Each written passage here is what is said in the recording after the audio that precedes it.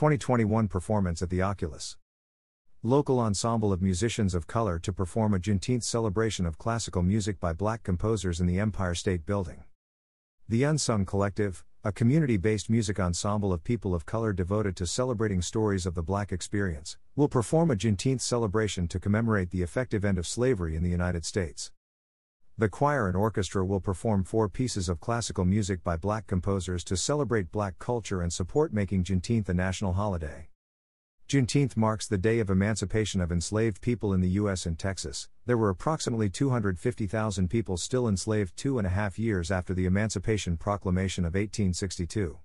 On June 19, 1865, Union Army General Gordon Granger went to Galveston, Texas to read General Order No. 3, which proclaimed freedom from slavery in Texas.